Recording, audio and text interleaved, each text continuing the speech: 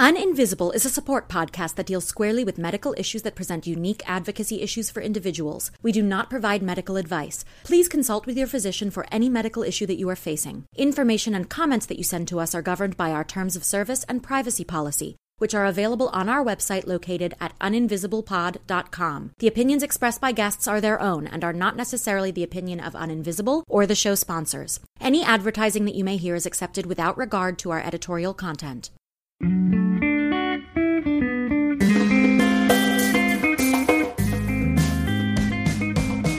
Welcome to Uninvisible. I'm your host, Lauren Friedman, and I'm here with my guests to bring you info, insights, and inspiration for coping with, diagnosing, and treating invisible illness. We're here oversharing, so you don't have to struggle with invisibility anymore.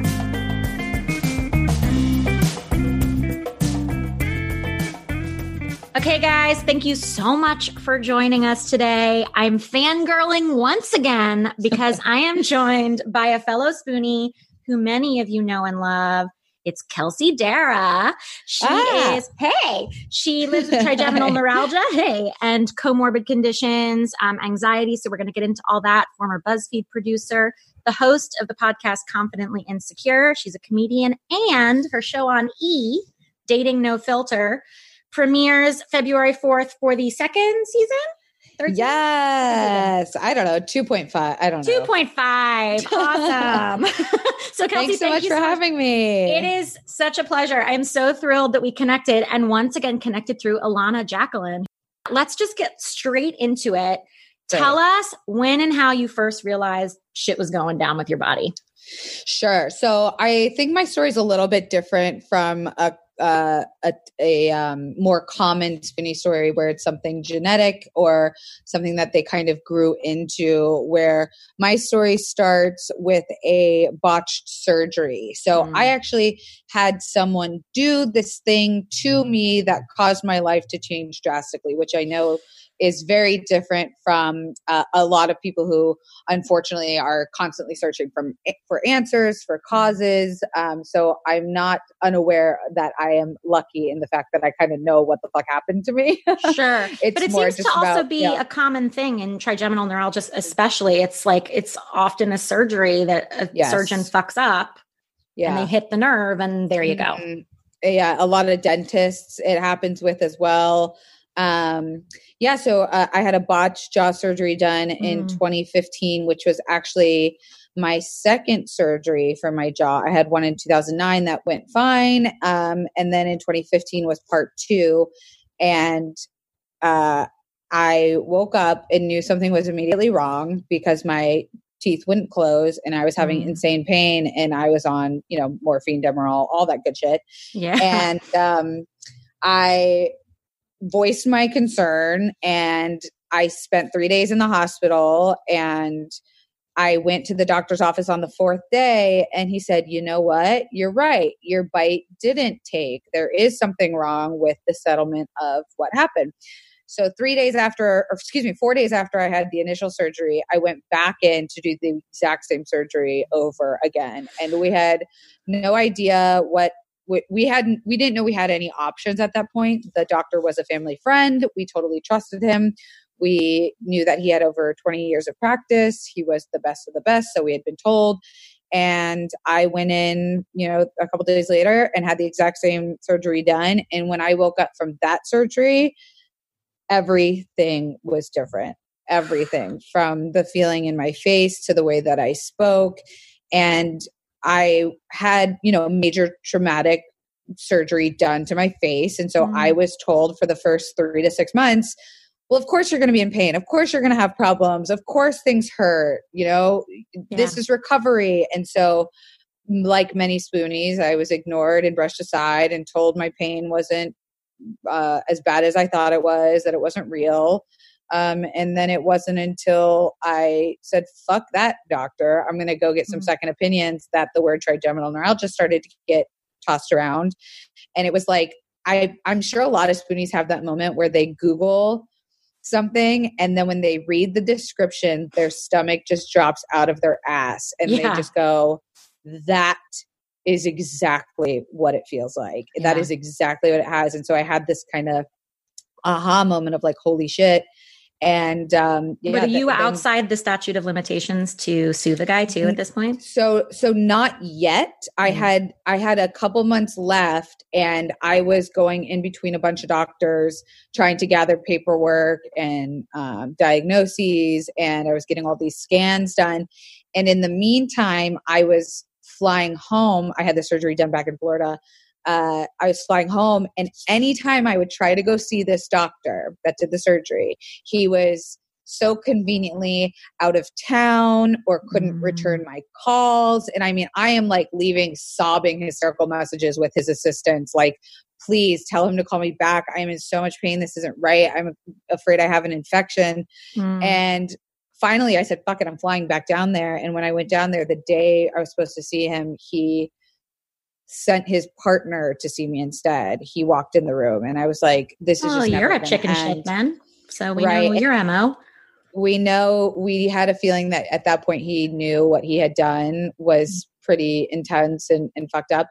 And his partner, you know, threw a bunch of different scenarios out there like, oh no, this is what this is, you know, after a year feeling will come back. And I'm like, you know, I just felt like you don't understand what's happening.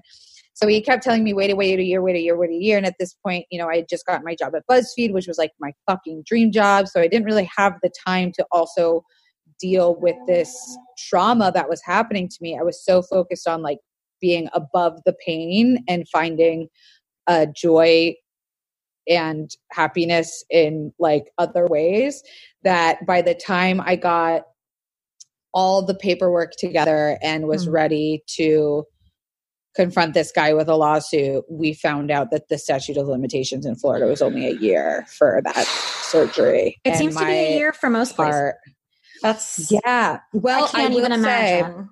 I will say for many years, I mean, I found that out in 2016, and then I started making content about it because I was so frustrated. I didn't know what to do with my anger. Yeah. And just recently, I mean, this is now 4 or 5 years later, I found out about the statute of repose, which I had never heard of. And I mean, I've been talking to lawyers. I've been talking to lawyers for 4 years.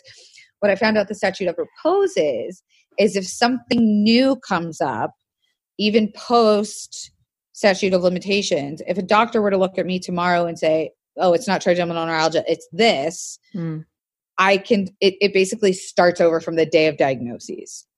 So what happened was we found out that one of my implants was failing that he had put in. And a doctor looked at the CT and said, you have a failing implant. And I went, fucking yes. Wow. This is my in.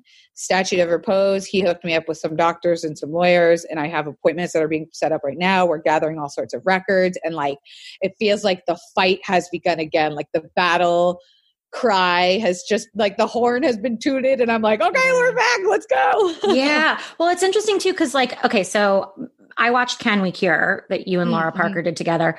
So, and I'm sure a lot of our listeners have also watched it. And in that, you wrote a letter to this guy and you sent it to him eventually, right? Your boyfriend helped you like put it in the mail because it was really stressful. So dramatic. He already like, he knows you're pissed and there's literally nothing he can do about it because it's his fault because he fucked up. So, you know, I'm sure you can't like talk about the details of the case too much, putting it together, but it sounds like this guy is going to lose his license. You would think. Yeah. But every lawyer that I've talked to, which, I mean, if any spoonie has ever tried to take legal action, they know that it is the most stressful, hard part of the process. And every lawyer I've talked to has been like, are you sure you want to do this? Like, why, what is your intention behind doing this? Like, we have to warn you, this is not going to be easy. This is going to cost a lot of money. And for me, I had so much fucking anger for so long that I had to learn how to forgive this person and this guy that did it to me, that it became now about quality of life, right? Like now it has become about how am I going to afford to pay for treatments for the rest of my life? And if I really think about it too much, like the rest of my life, I go to a very, very, very scary place. Yeah. So I don't think of it in that way. I think of it as like day to day. What can I do today to try and make this better? How can I feel like I have done everything I can to turn my pain into purpose? And I have to imagine that this guy has seen my video. Like, I just can't imagine that he doesn't.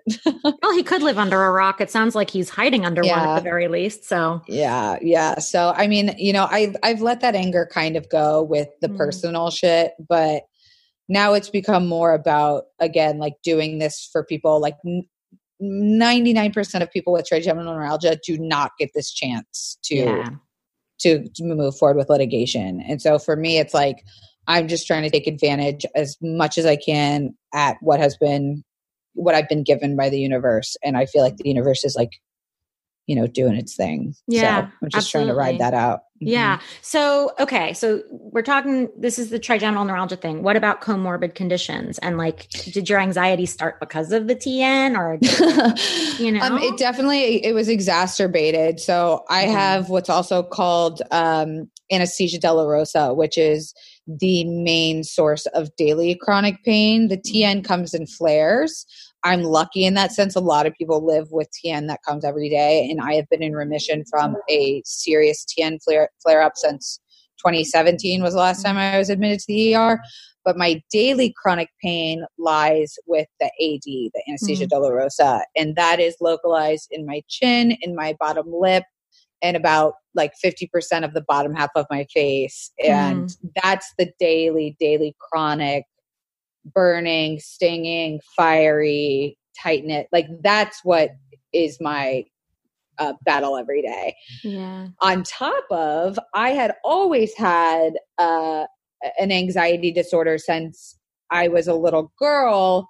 And I felt like I was managing it really well. I mean, by the time the surgery had happened, I had been, you know, in and out of therapy and psychiatry, the system for 10 plus years. Sure. And then when this happened, and I'm really glad you asked about it, because I don't think we talk enough about the mental part of being a spoonie, that, you know, you can get in some really fucked up places if you are not also taking care of your mental health, because the number one issue that I have is frustration. Yeah, sure. I cannot get frustrated without sobbing and like getting into a very dark place. And frustration is probably, I would say, the most common feeling amongst chronically ill people. Is just, when and how do you manage that feeling of like not knowing when it's going to come on? Yeah. Hopelessness. It's that not knowing, when's it going to start? When's it going to end? Like, we might know it will end, but we don't know when. Sometimes we don't know the triggers. Like, right. What treatments will be developed? And And I never had an issue with agoraphobia before the surgery. When I realized that I had these flare-ups and these bad pain days, like my worst pain days, I wouldn't leave my house for months at a time. And that is very similar to like a depressive episode that I realized. And I found myself so fearful to leave Los Angeles, to be more than a car ride away, because of my greatest fear being, what if I get a TN attack? Yeah, of course. Not at home. Yeah. What would I do? What would I do? Yeah. I don't know what I would do. If I got one on a plane, that is my greatest Oh my God. fear. And also with the pressure on a plane, I'd worry. Exactly. And like with sinuses and all, you know, I have 28 screws in my face. And so it's like, you just get one wrong sinus infection and it starts a whole, you never know what the triggers are. Exactly what you said. And so living with that fucking monster behind my back, I really had to learn how to manage that agoraphobia. And I still get it all the time, but I told myself, I'm not going to let this stop me from living. I used to travel all the time. I used to, you know, I was the most friendly, outgoing person. And then I found myself inside and afraid to talk, because I was so afraid of using my face and my mouth and my muscles and my jaw. Yeah. And I just said, fuck this. I am going to force myself to seek the discomfort, because I'm already living in discomfort every single day. So why not be uncomfortable in fucking Thailand, you know? I'd rather be uncomfortable in Thailand with like a coconut martini or whatever than, you know, at home. But yeah, it's a balance. It's a balance for sure. Yeah. And it also makes all of that stuff that we do every day, like just driving to work or, getting on a plane to go somewhere, it makes it even more stressful. Like it makes it, Absolutely. the getting there part is often less enjoyable. Yeah. And, being in the entertainment industry, there is no guarantees. Like you don't sign an insurance. I'm sorry, you sign an insurance before you get hired on a TV show, or like a common thing we see in the industry actually is with like herpes type 1, like the cold sore. Yeah. Where actors have to sign an insurance saying like, if you get a breakout, we're covered to move production because oh you my can't. God. Yeah. People don't think about that. Right. And like, but that's LA, smart. Yeah. Everyone has fucking herpes now these days. And it's like, if you have a breakout on your face, you can't be doing Martin Scorsese close-ups with the cold sore, right? Or making out with your co-star. Thank you. Right, exactly. The more important thing. I was like, or other people. Yeah. I'm so selfish. I'm like, oh, you don't want to look ugly. Close up on my face. Yeah, exactly. So for stuff like that, my biggest fear is when I'm filling out these papers, my lawyers are going, how do we tell them that one day you might just be completely on the floor, unable to speak, talk, look, think, and you're just, completely unable it's to like work. You need like a high maintenance clause, right? Exact. And like, no one wants to fucking hire that. I'm not famous enough. I'm not funny and good enough to fucking have that own shit, like I'm not. I think you are. Thanks, Carl. But yeah, so these are all things that like, when I talk about litigation and money and suing, it's like, that's what I'm thinking of. Yeah. What if I can't work? And again, I'm so lucky in that I am still able presenting and able to even do the things that I can do. So I definitely don't take that for granted. For sure. But it's interesting you mention able presenting, right? Because this has been sort of like the backlash, if you will, on social media that like people are like, everyone always posts happy photos. Here's a photo of the real thing that's happening right now. That's like me in the ER or me dealing with pain. And like, you're very good at doing that and being like, see, look, this is me happy and this is me real. No, well, but I mean, sometimes it's funny, but sometimes it's also, this is how it is. Right. To me, it's, people always say, thank you for talking about this. And I always say back, like, I can't not talk about it. I can't not, like, I think that's maybe why I'm in a different mental position now than I was 5 years ago, is because I've learned that, like, and the same with, who else is amazing at this is Lara Parker, is like, I just don't give a shit. I just don't give a shit. I am talking about how I feel and who I am. And, if I don't, it becomes my entire identity. And I feel like having a little bit of an outlet to either joke about it or just be honest with people about it gives me the opportunity to like therapize myself a little bit about it. And it's not brave. It's very selfish of me to do. Like I'm doing it for selfish reasons. It's funny you say that, like funny, not funny, haha, but like funny, weird that you say that, because when I had Lara on the show a few weeks ago, we talked about that idea of the word brave and like that often as a spoonie, people are always like, yeah, you're so brave. And, a lot of us are like, I'm not brave. I'm just trying to live my fucking life, But by the same token, I think I still subscribe to that idea, because sometimes we have to give ourselves the credit, right? Of being like, yeah, I'm fucking brave. Like I got out of bed today. I took a shower, I teeter between that exact feeling of, I am limitless and can do anything. And I also need everyone to know how fucking hard it is for me to be able to do that. So like, I totally hear you with when people call me brave and I'm like, no, shut up. No, I'm not. I'm just trying to live. And then also being like, I need everyone to know how much pain and how hard this is, because I don't care if it sounds like I'm complaining. I don't care if it's,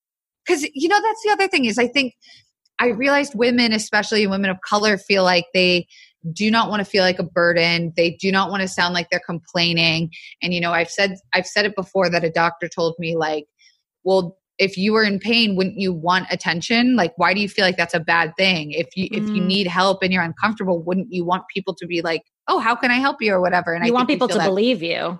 Right. We feel that guilt of needing people to know that we are not okay all the time. And, you know, I don't feel that burden anymore. I don't feel that burden because I learned how to take care of myself. And luckily I can, you know, like God forbid a TN flare up, but like, and, you know, it is nice to have a partner who can help massage or, you know, drive me to appointments or whatever. But I have realized that I have been in a position where I went to the ER and I have a nurse by the collar and I am literally screaming in her face to fucking knock me out, kill me, do anything. I'm hallucinating 48 hours of no sleep. And it was the biggest mindfuck of realizing I am in the one place that is supposed to help me. And they cannot help me. And that was a switch that just flipped in my mind. Like, A, this is how Black people must feel all the time when they go to the cops, right? Like, oh, they're not here to help me. I have to look out for myself. But B, that like, that really was the moment that I went, oh my God, I cannot rely on anyone else. No medicine, no doctors, no nothing. If I cannot find a way to make myself my number one caretaker, if that makes sense. Yeah, I totally get it. And I'm really glad that you also mentioned the disparity between people of color and white people going through these experiences, because it's not just with the cops, but it's like in the medical system. And absolutely. You know, the episode we have on this week, we have a woman of color speaking about endometriosis immediately after Lara spoke about it. And it's like the difference in the experience is pretty stark. I mean, nobody's believed, right? But like, some people are believed sooner and some people are taken more seriously from the get-go. And it's, I mean, that's so systemic, but also the problems with our health industry are systemic too. And it's like the white guilt thing too, of being like, well, I have this platform and I should be lifting up and amplifying voices of women of color, but also I'm tired. Like also I'm not even being heard. Like, how am I supposed to help other people? And, you know, we've got fucking Australia is on fire and our president's starting a war. And it's like, some days I just feel, it just feels like I don't know how I can help people when I can't help myself. And then I got to go, shut the fuck up, Kelsey. You are just not only surviving, but thriving, but just by talking about it exactly that, I'm lucky in that sense for sure. Yeah. So tell us how you've managed everything, like how you've started taking control of your health and like managing your pain. Yeah, it's absolutely an ongoing process. I'm sure it changes all the time. All the time. I mean, you're part of these Facebook groups and these support groups and people DMing you, telling you about different treatments and products. And like, it's never over. It's never one thing that works every time. Like my breathing exercises aren't going to work sometimes. And my, you know, CBD won't always be the fix. And it's about, for me, building a tool belt of different tools to use. Like, it was learning how to prepare for any worst case scenario. I mean, if you ask my partner, he'll tell you like, I have a backup plan for my backup plan for my backup plan. And because of my personality and a bit of my, sorry, there's cat hair everywhere. A bit of my, same. Cats are very therapeutic. It's a bit of my OCD tendencies too, but like I will have, again, like I said, so many exit plans for situations, and I will pack extra materials and I will look at every event or dinner party or birthday or vacation as, how do I stay the most comfortable? How do I dress to be the most comfortable? How do I choose where I'm exerting my energy in this situation? Like it is a lot of preparation. So like that would be my first plan of advice and learning how to manage is like, if you have the bandwidth to think that way, which is usually like type A neurotics like me. And me. It's all of us actually. Like I talk so much on the show about how it's us type A people who are the ones who end up with shit like this. Oh yeah, because the universe thinks we can handle it. Like, fuck off. I know. So that's definitely like my first advice. And then, you know, mindfulness has been interesting because the idea of mindfulness is keeping yourself in the present. And sometimes all I want to do is escape the pain that is presently in literally my face. So really, you know, I did hypnotherapy for a while where I have seen people who can truly outthink their pain. And I know that that's such a controversial topic because I have people that will suggest shit to me, and I'm like, don't you think if I could do that, I would, like if I could hypnotize myself out of pain, like I would do that. And I don't think it's a special power that I don't think works for everybody. And well, it's also like I the hypnosis joke, but like I would rather be a chicken sometimes. Yeah, exactly. Yeah. So that has been very interesting too, where I'm trying to get myself, I did the UCLA pain management program, and their whole thing was, how do you, Kelsey, specifically tell your pain to fuck off? How do you get your brain to tell your pain to fuck off? And I'm like, I don't know. Do you need to like snip a wire or something? Is it like diffusing a bomb? Like, I don't know. How do I physically fucking do that? Don't you think I would do that if I knew how? If I knew how, yeah. And I think there are some days where I'm able to just say, not today, Satan. I'm not going to. I acknowledge the pain is there. I recognize it. I'm not putting an opinion on it. I'm not going to go, God damn it, this is a bad day. Like, God damn it, I need my spoons, or like whatever. I'm just going to say hello, invite it with me to come on whatever task I have to do. And I am not going to let my brain drag me down. And now that's much easier said than done when your fucking face is on fire. Absolutely. Yeah. But that has been something that I've spent many years learning how to control my feelings about my pain. And that's where it's a choice too, right? Like you have to go like, I choose to do this today and to get through it. Yes. And a lot of people say that is so much fucking easier said than done, because when it's physical, it's so much different from like depression, right? Like where you're going, I'm not happy about this, but I'm going to fucking do it anyways, versus I physically can't get up because I'm in pain. Yeah. Like that is definitely different. And so again, I know it's a controversial thing to say, but some days I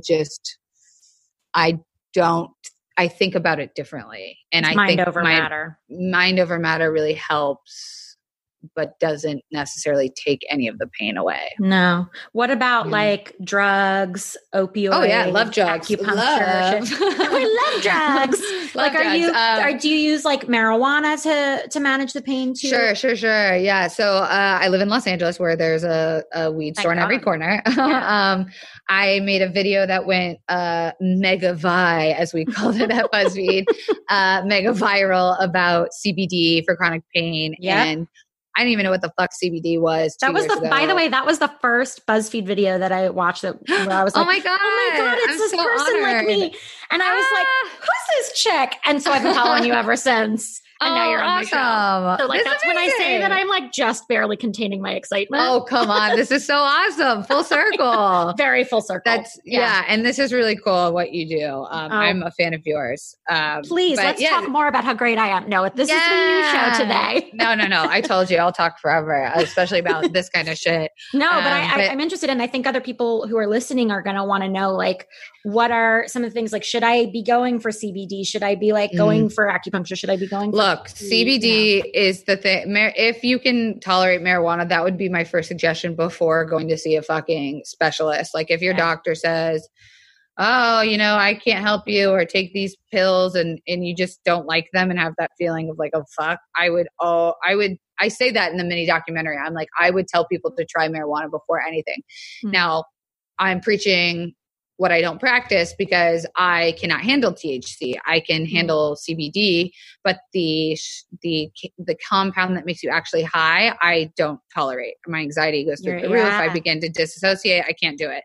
So I use things like tinctures and full CBD salves and or salves. Sorry, I just recently found out that it's pronounced salve instead of salve. And I say salve too. So okay, so salves. Yeah, and we're right, so it doesn't matter. So CBD, definitely a big fan of it. I have been through the fucking gamut with medication. I've done. You name it, I've tried it. I have recently found a bit of success. Actually, now is about the hour that I need to take my second dose of gabapentin, which I know people have lots of opinions about. For me, I'm on an incredibly high dose, and I don't even really like sharing what kind of medication I take, because then people go like, oh, I want to try it. And I'm like, no.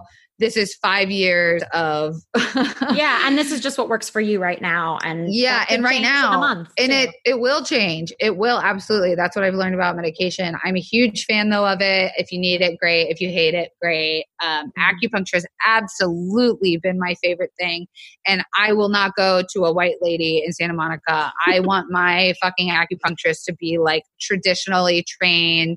I want them to know what the fuck they're doing. Yeah. And that took a long time to find. I was lucky enough to find someone in Los Angeles who I didn't even have to tell him what hurt. He felt my body and he went to places that I didn't know were able to be reached by needle and have effect. And, you know, I love acupuncture. I don't give a shit what anyone says. I've tried everything though. I also find it's one of those modalities that like it like brings everything together a little bit too. Like it helps you connect the dots with different things. Totally. Well, your entire body is affected when you're sick, whether it be chronic illness, pain, or a cold. Your entire body functions as a unit. And I think acupuncture really does a really good job of treating the body as a whole and not just the, you know, quote unquote broken part. And I've recently got into exercise and hiking. I got sober recently, which has been incredibly wonderful for inflammation. Yeah, I'm like 200 something days. I'm fostering dogs, which forces me to get out of the house and take walks. And I know Lara probably will tell you that like her dog helps her stay alive too. Like when you have this other being, my biggest fear was like, I can't take care of a fucking dog. I can't take care of myself. But there's something that happens if you're an animal lover where, you know, you see this big derpy doofus who just you looking at Leo while you're telling me that? I'm looking at Barry. This is my foster dog, Barry. Yeah. And Leo's somewhere. He's in his cat cradle. Leo the giant cat. That's the huge giant cat. The absurdly like comical cat. A huge cat. But yeah, there was something about this year that I went, you know, I'm going to acupuncture. I'm taking pills. I'm trying to treat the jaw and the nerve pain, but I'm not taking care of the rest of my body. I'm not fucking exercising. I'm not even just taking walks. I'm not eating right. I'm drinking all the fucking time. And I just said, what if, you know, like I claim to be trying my best to get better, but like, am I actually, Kelsey? Like I had to really take a pretty hard look at myself and be very honest with myself. Like, am I actually doing the fucking absolute work? Yes. Yeah. And again, I am lucky that I can get out of my house and walk and do a hike. I am very lucky that I can do that. It doesn't feel good, but I can do it. And so again, like when I do these things, I think about doing it for all the fucking people that can't, all the people that are stuck in their bed, who can't even use their legs, who aren't mobile, and like, again, turning pain into purpose and not carrying the burden of like being an activist, but truly just like, how can I as a community member of this like Spoonie community make everyone proud, or like make people feel or like they have someone to look at. And like give them something to work with. What about also what about like laser too? Because when you guys did you guys were doing laser and you guys went home with like your own laser devices. I asked Lara this. Are you still doing it? What'd she say? Did she still use it? Yeah, she still uses hers. Yeah. I know she went back down to Florida after we shot to do another treatment, which is amazing. Yeah. Unfortunately for me, it didn't do shit.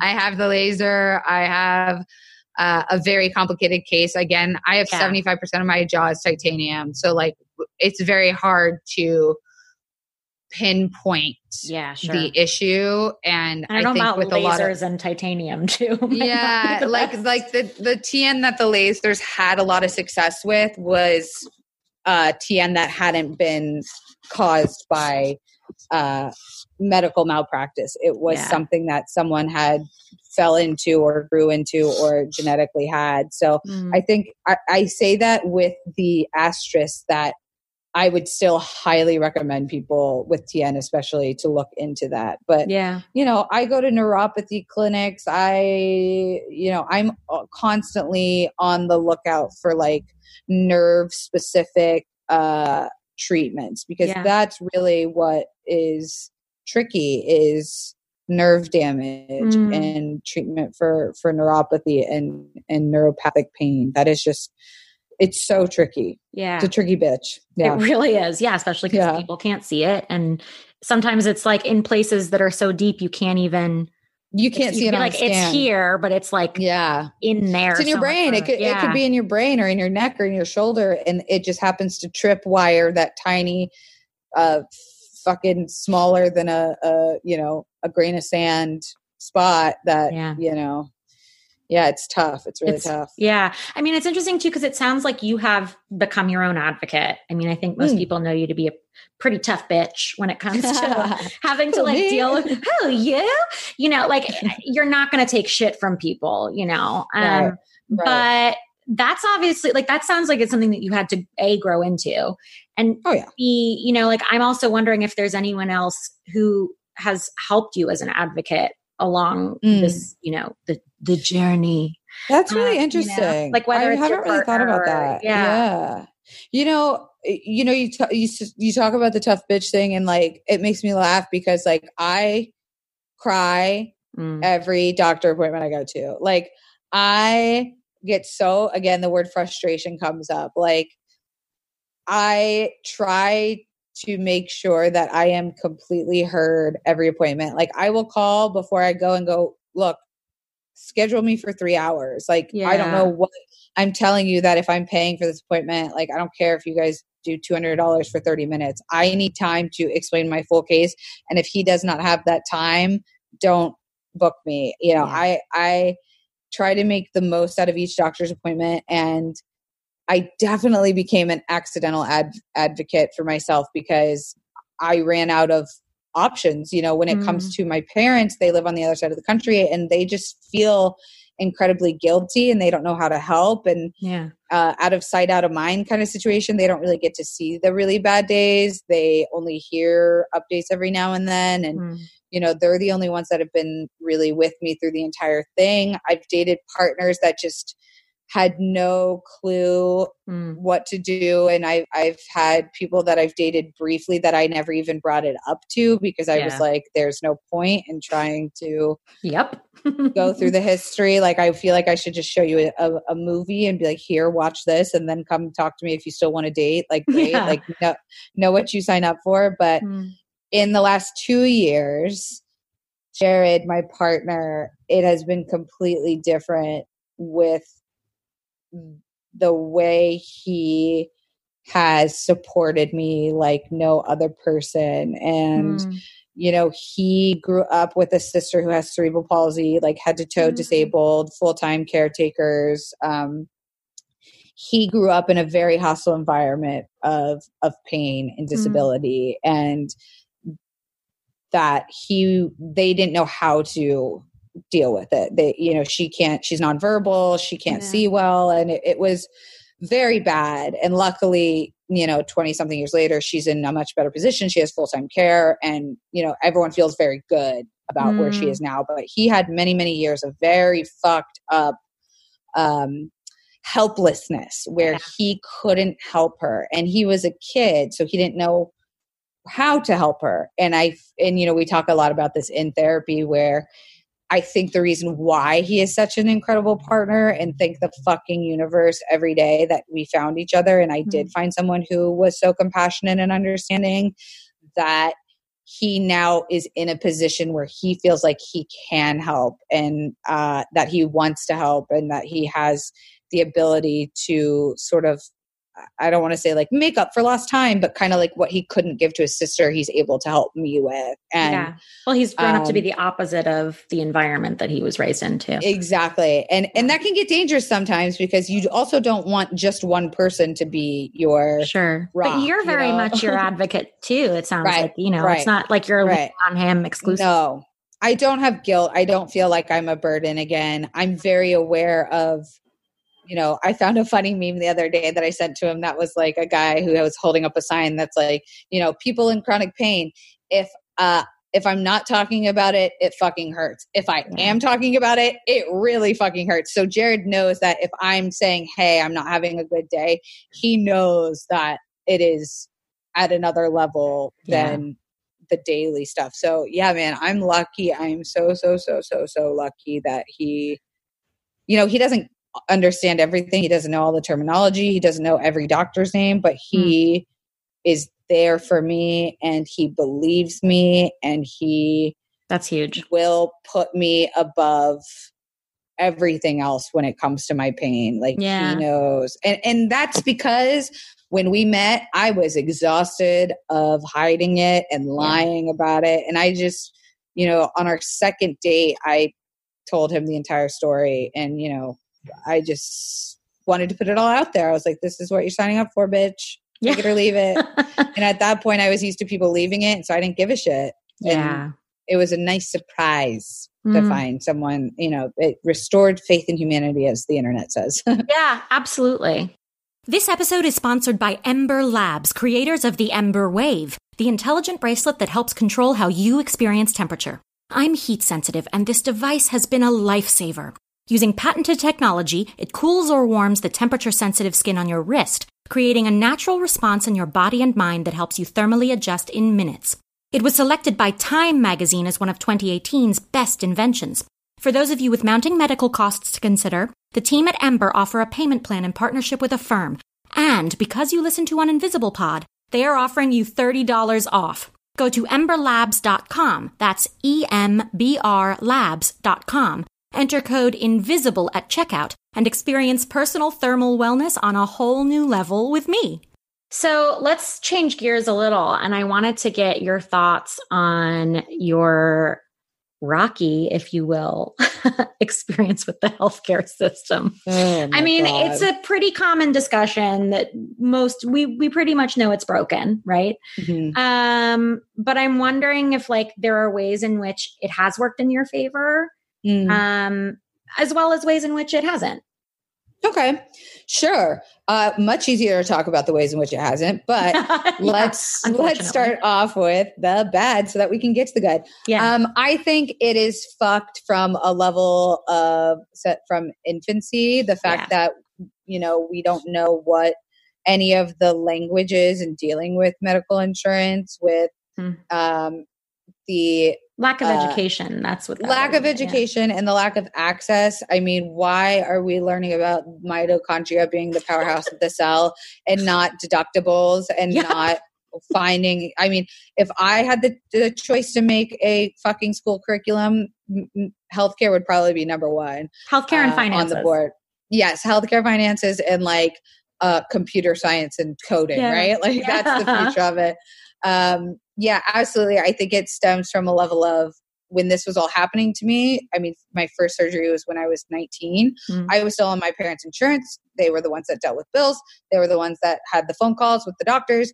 I was blissfully unaware. And so when things got really bad and I didn't have, I was on the other side of the country and I had to be making these phone calls and I came off my parents' insurance, I was completely lost. I didn't even know where to fucking start. Same. All I know is I was on these phone calls and I was being put on hold. Every conversation ended up being a 45-minute to an hour-long subject that I would end up in tears by the end. It became a very negative experience. I hate the word. It's very triggering. Having to call anybody on the phone about my health gives me overwhelming rage and anxiety. Yeah. And I hate that. I'm very aware that that's my feelings towards it. And I'm actively trying to make it feel like empowerment over powerless to the system. So again, that comes with coming as prepared as you can, not being afraid to ask questions, not being afraid to fight for yourself, not being afraid to say, can I speak to your fucking manager? Even though I am a white lady with a short haircut, I am not afraid to be that stereotype. Let me speak to your fucking manager. I don't give a shit. And being there with kindness, that honey always catches more flies than vinegar, that these people are just doing their job. I think I was able to learn how to, it's like putting on a hat, right? I tell myself, I'm going to put on this hat and be this person and talk this way. And oh gosh, ma'am, I'm so sorry. Happy New Year. Thank you so much. And like whatever I got to fucking do to get what I want from these people is what I got to fucking do. I feel like performers have an easier time with that. Like you're used to working an audience, so you can work someone in a call center. Absolutely. I can't imagine what, the average Joe who doesn't have these superb sketch comedy skills. It really is like playing a character for a few hours. And again, setting aside the time and then also saying, I'm going to set aside time to not have this conversation. When I do speak with my dad, who's helping me with the case, I have to say, hey, Dad, when I come home for Christmas, I will sit down and talk with you for this amount of time about it. And then for the rest of the time, I don't want to talk about it. Yeah. And putting up those boundaries and also, thanking people when they've helped. And I know that my dad could also say, fuck you, I don't have to help you at all.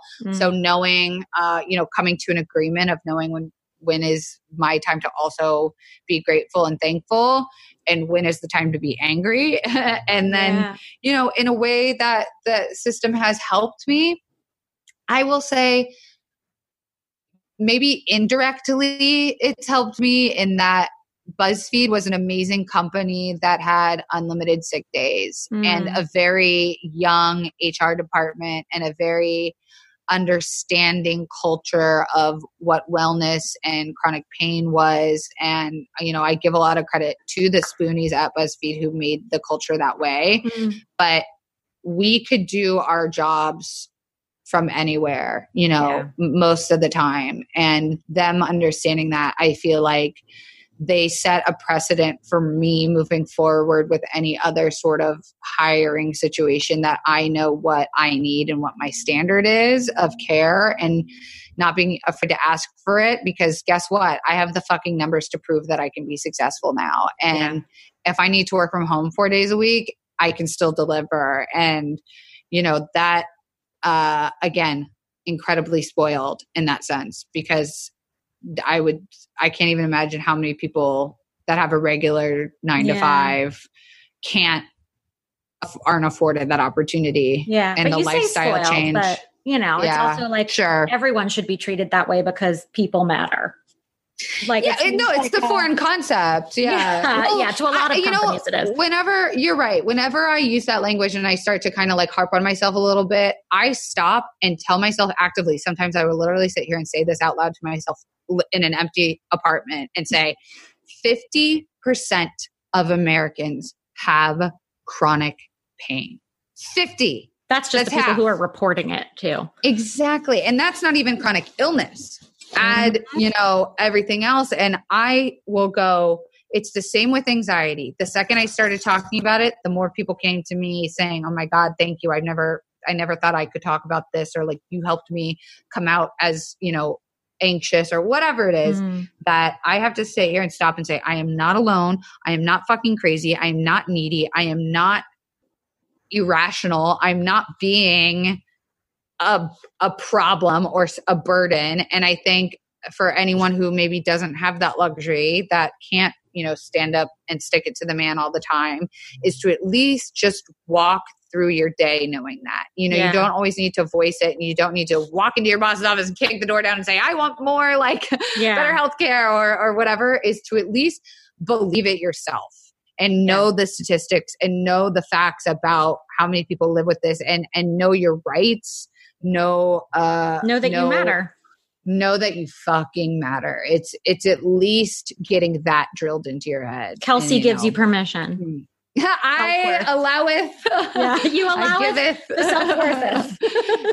The self-wortheth is my favorite new saying. Yes. But yeah, you're totally right. It's just, that simple phrase can really mean so much and sounds stupid, but I don't think it sounds stupid at all, because it's legitimate. The truth. Statistics. And it's like, and again, this is just this shit that's being reported. It's like, we don't even know. These are epidemics that are beyond the proportion of what we even have data on. Yeah. So. And I think that also just comes back to the simple fact of talking about it, not being embarrassed of whatever condition you have. And, I even have to fucking check myself sometimes. I'm not going to lie. Like, I have to check myself sometimes at people who are spokespeople. And sometimes I want to roll my eyes a little bit at, I'm making air quotes of like the way it's shoved down my throat. And then I have to fucking check myself. Yeah. I'm not going to lie. Like, my ableism is not settled and is not as woke as I'd like it to be. Yeah. And balancing like how I feel about people whose entire, agenda and motive and MO and identity is based in their disability. And I mean, that's something that I definitely think about a lot, is why do I feel a type of way? But I mean, at the same time, I'm kind of like, you know what I'm talking about, right? Yeah. You know those people who just, it's like, but it's also like we live in such a pervasive culture of ableism. It's kind of hard to remove yourself from it or remove it from your identity as well. When you're brought up in a certain belief system that's just like, it's not even discussed until we talk about it on my show. But we need those people. Like, we need those people that are like kind of obnoxious about it. And I try to think that I balance it well, but like, I follow so many people because, I want to flood my feeds with people that aren't as able as I am. Like, I do that on purpose. And then I find myself being like, God, just shut the fuck up. Can you tweet about anything else? And then I'm like, but we need those disruptors. We need those people. Like, they're doing things that you're not doing. And there are some people, when they harp on one thing, if they do it long enough and if they do it with enough vigor, like, people sound like I'm talking about sex, but like that's, but literally, like, if they do it long enough and they do it hard enough, it's hard enough. Someone will come. But it is true. It's that squeaky wheel, isn't it? Yeah. And I think it's about attitude, right? Because then I think about too, like, you can have these conversations about a lot of things like race, right? Like, I think white people are like, we're so sick, like, of people shoving it down our throats, or like, it's not our fault. It's like, it's not, our generation didn't do these things. And it's kind of like, doesn't matter. You have to realize that, like, people of color are fucking exhausted and they have no reason to be kind about it. Like, you're lucky if you get a kind conversation about it, because I would be the same fucking way. Yeah. And so I try to remember that same idea in disability is like, I'm on a different path. I'm on a different journey than these people, and what they're doing is important and valid. And I'm lucky that I bear witness to the work that they're doing. And maybe it's not said the way I want them to say it. And maybe it's not on my time that I want them to be advocating. And maybe sometimes I'm just exhausted of seeing and dealing with chronic illness and pain, that I'm just like, oh, I just want to see some stupid cat gifs. Like, can I just scroll past it? That like, I have to stop and like hit the heart button and then move over to We Rate Dogs. Exactly. Thank you so much. Great. I know exactly. Great account to follow. But it is that exact thing. Because I have the exact same thing in my social accounts, especially too, because it's like, right, I consciously removed myself from like listening to the 24-hour news cycle or watching 24-hour news cycle. So like, when I seek information, it's very purposeful. And there are specific people who we're following on social media because we're looking for information. We're looking for disruptors, for people who are engaging in the conversation, who are pushing it past the limits that we thought existed. But at the same time, sometimes we just need to like watch a cat jump on a mouse. Exactly. Like, and it's been fun. It's been interesting to confront my own ableism and being like, why do I feel a innate annoyance over compassion? Why? And I think it's probably a reflection of how I feel about my own shit, right? Like, that's always what it comes back to, is like your own fucking ego.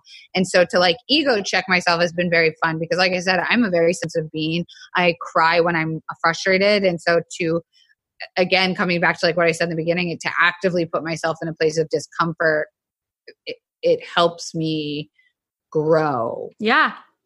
Yeah. I love how you said that. Like, is that grow with a question mark? Is that, would my therapist agree with me? Yeah. Or is it that you're supposed to be moving in that direction anyway, and it's not so much growth as right. Am I on the wrong side of the history or whatever? Right. Like, which is, but I think that's also this idea of ableism is then so innately tied to all of these ideas of social justice. Absolutely. That are even more buzzy conversations now in this post-truth era with this. Right. I like what you just said. You know, yeah, because I think we all feel, well, not all of us, obviously, but I'd say the majority of us feel more responsibility for one another. And that's becoming ever more clear when we have a government that doesn't necessarily do the things we want it to do, or when we're experiencing things in the health system that are working against us. Like, there are so many things that I think we're realizing are broken, that we knew were broken, but adulthood is hard. Yeah. Can we just go back to coloring and really shit? Like, it really is what you said. Like, that's so true. Right. And it makes me feel like, again, I think that's why I force myself to stop and like all those tweets, even if it's like what you said, if it's just the broader social justice-y thing right now, is like, we all really do need to go hard in a certain direction. And you know, maybe it's also the entertainer in me. Like, people love a fucking point of view, right? Like, sure. And I think I have a very strong point of view, but I'm also so afraid of being called out on my shit. Like, I am so scared of being yelled at or like being wrong. Yeah. And I'm getting over the idea of like that fear, because I look at my activism in mental health and other aspects of my life where I feel so confident because it is so personal that I feel like I could educate myself a lot more. And, you know, like you said, like we're all just trying to keep up. We're all just a little bit like, and it's about balance. More credit.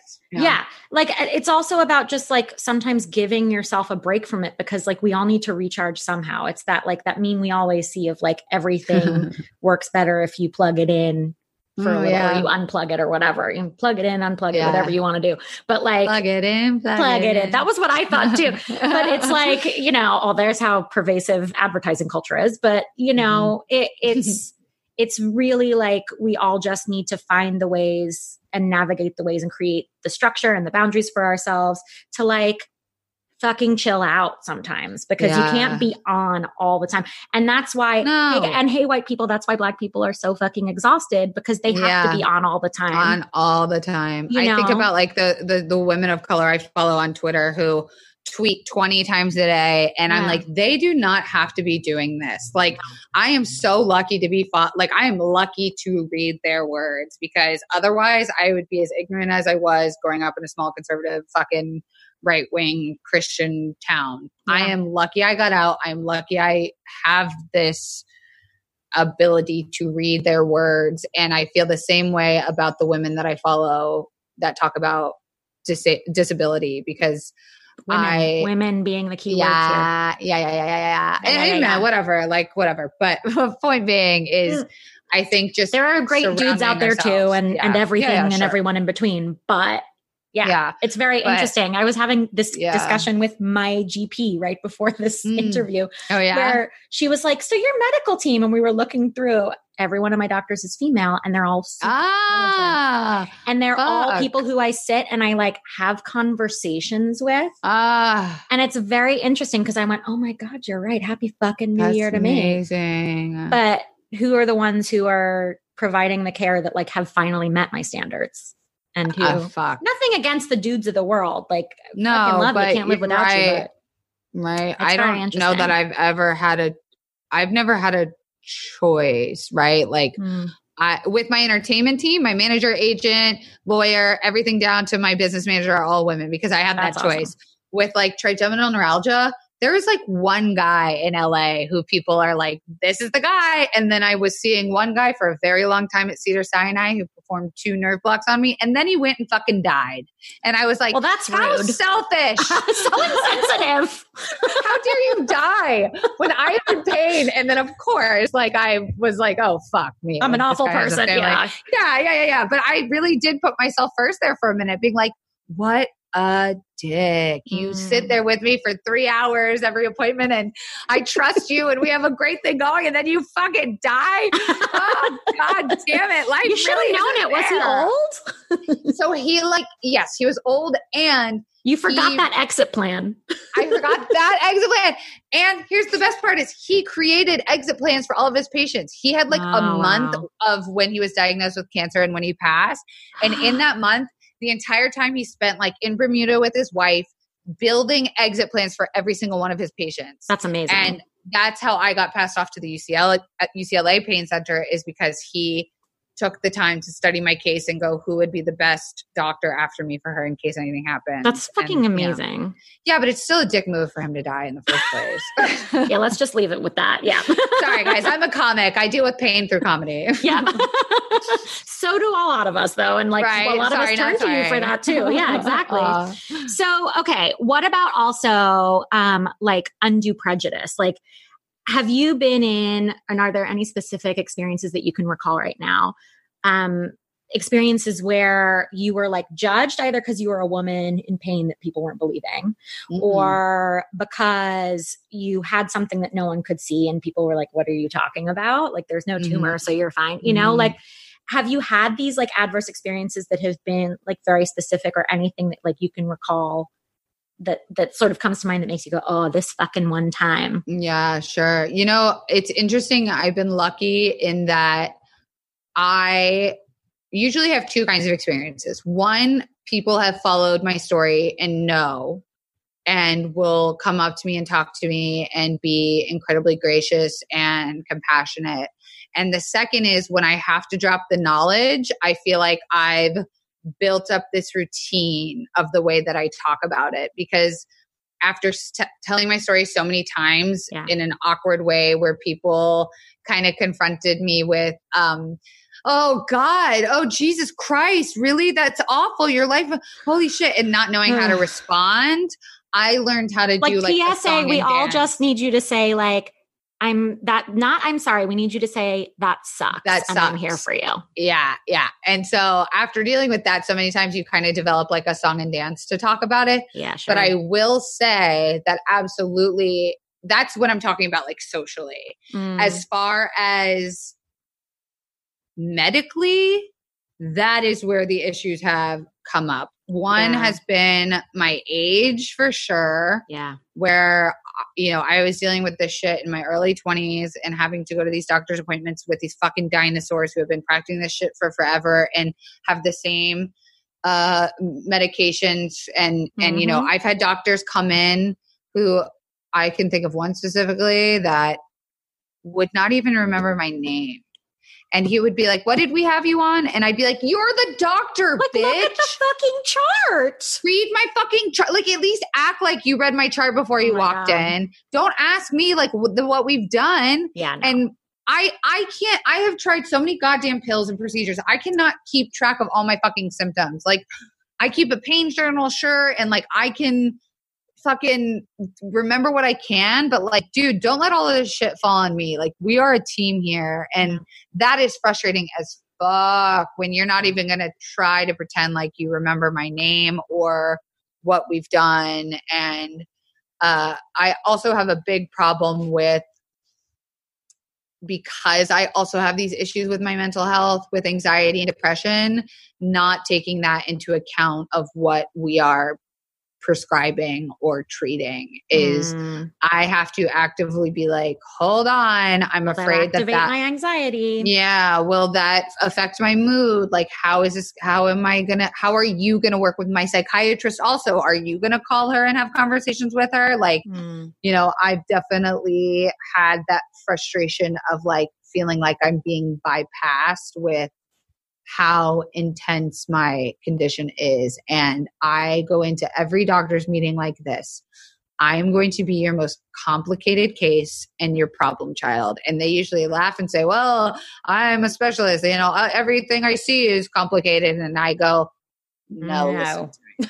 Listen to me. Here is a stack of CDs. Here's a printed out pamphlet of all of my surgeries. I'm going to send this to you beforehand. I want you to fucking read it.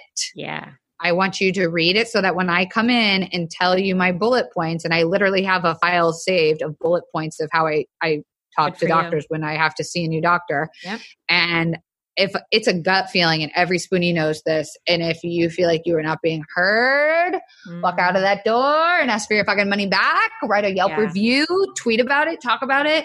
Amen. I don't care if you sound like you're being a fucking dick, but if that doctor is not a good doctor, fucking say it. And I would say my doctor's name. I've been wanting to say it for 5 fucking years, but because of the litigation, I'm not allowed to say it. Don't worry, we'll have you back on the show to do it when you win. When I'm swimming in my healthcare bank account, I will come back on and your brand new HSA. Yeah. Exactly. We will talk about it. Yeah. Well, I'm excited to hear how that goes. So listen, we're going to round everything out, and I end my interviews with some top 3 lists. Just 2 of them. The first one is, what are your top 3 tips? And you sort of gone through this a little bit while we've been chatting, but top 3 tips, if you can sum them up for someone who maybe thinks they might be joining the Spoonie Club, or, maybe is in it, or like has TN, or somebody who is living like us. What would you recommend for them to make shit happen? Sure. I'm going to talk specifically about facial pain. Yeah, go for it.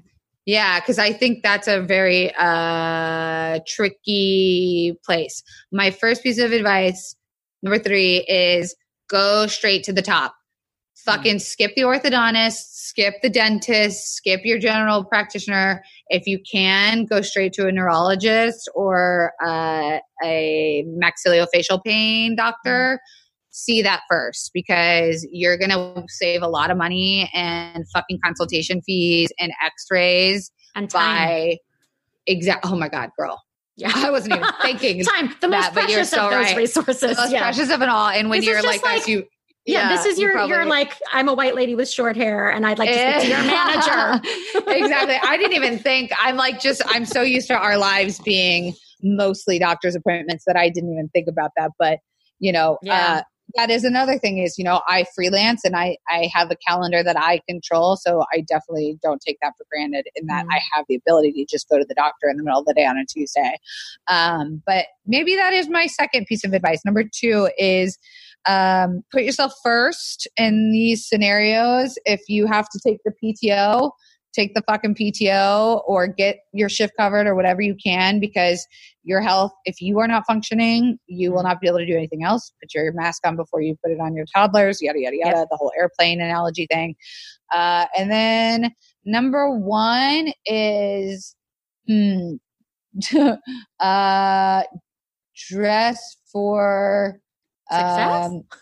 Dress for, I was gonna say like dress for comfort, not fashion. So like that's function. Function over fashion, and that's more applicable to just like daily life. Like, how are you going to be the most comfortable in every appointment, job, anything that you have to do that day? Like, put your illness first, and I think that can be like, oh, that sucks, but I think if you incorporate it as a positive thing, like I think you will be a lot happier. Like I love being able to leave at 7:30 instead of 9:30 because I have a flare up. Like I take that to my advantage and I found the good in it. And like, yes, some days I get frustrated that I couldn't stay later to the party or whatever. But I think Irish finding could buy that shit. You get the fuck out when you need to. Hell yeah. Take advantage of being a Spoonie when you can, of like, binge the Netflix series before everyone else can finish it, or like find the positive, because I think it's really easy to find negatives about staying in bed all day. Yeah. But I think if you can try and spin it on the positive and take it one day at a time, because if you think of things too macro, you will fucking go crazy. So just try to think of it a day at a time. One of my really good friends who's also been on the show, she actually has this like trick for when and I have to remind her about it every time she has a flare.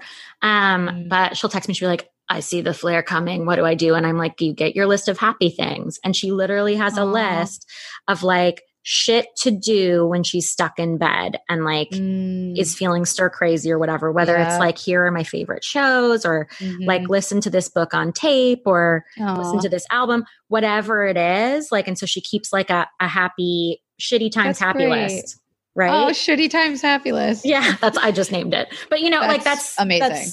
But that's exactly like you're saying, do that. And I'm like, hey, but if you do that, keep the list if you're a type A person like us. Yeah, absolutely. Like, I think the biggest shift of being someone that's chronically in pain is mourning the person I was before. And mourning sounds so sad in like a funeral or some shit, but I think there's also so much growth and opportunity to be had in the idea of letting something go. Yeah. And I, again, had to shift perspective on just being like, how mentally do I wrap my fingers around the idea of this being a positive instead of a negative, because everyone else is fine and everyone else's life is perfect. And of course, nobody's is, guys, despite what Instagram is trying to tell you. And I'm guilty.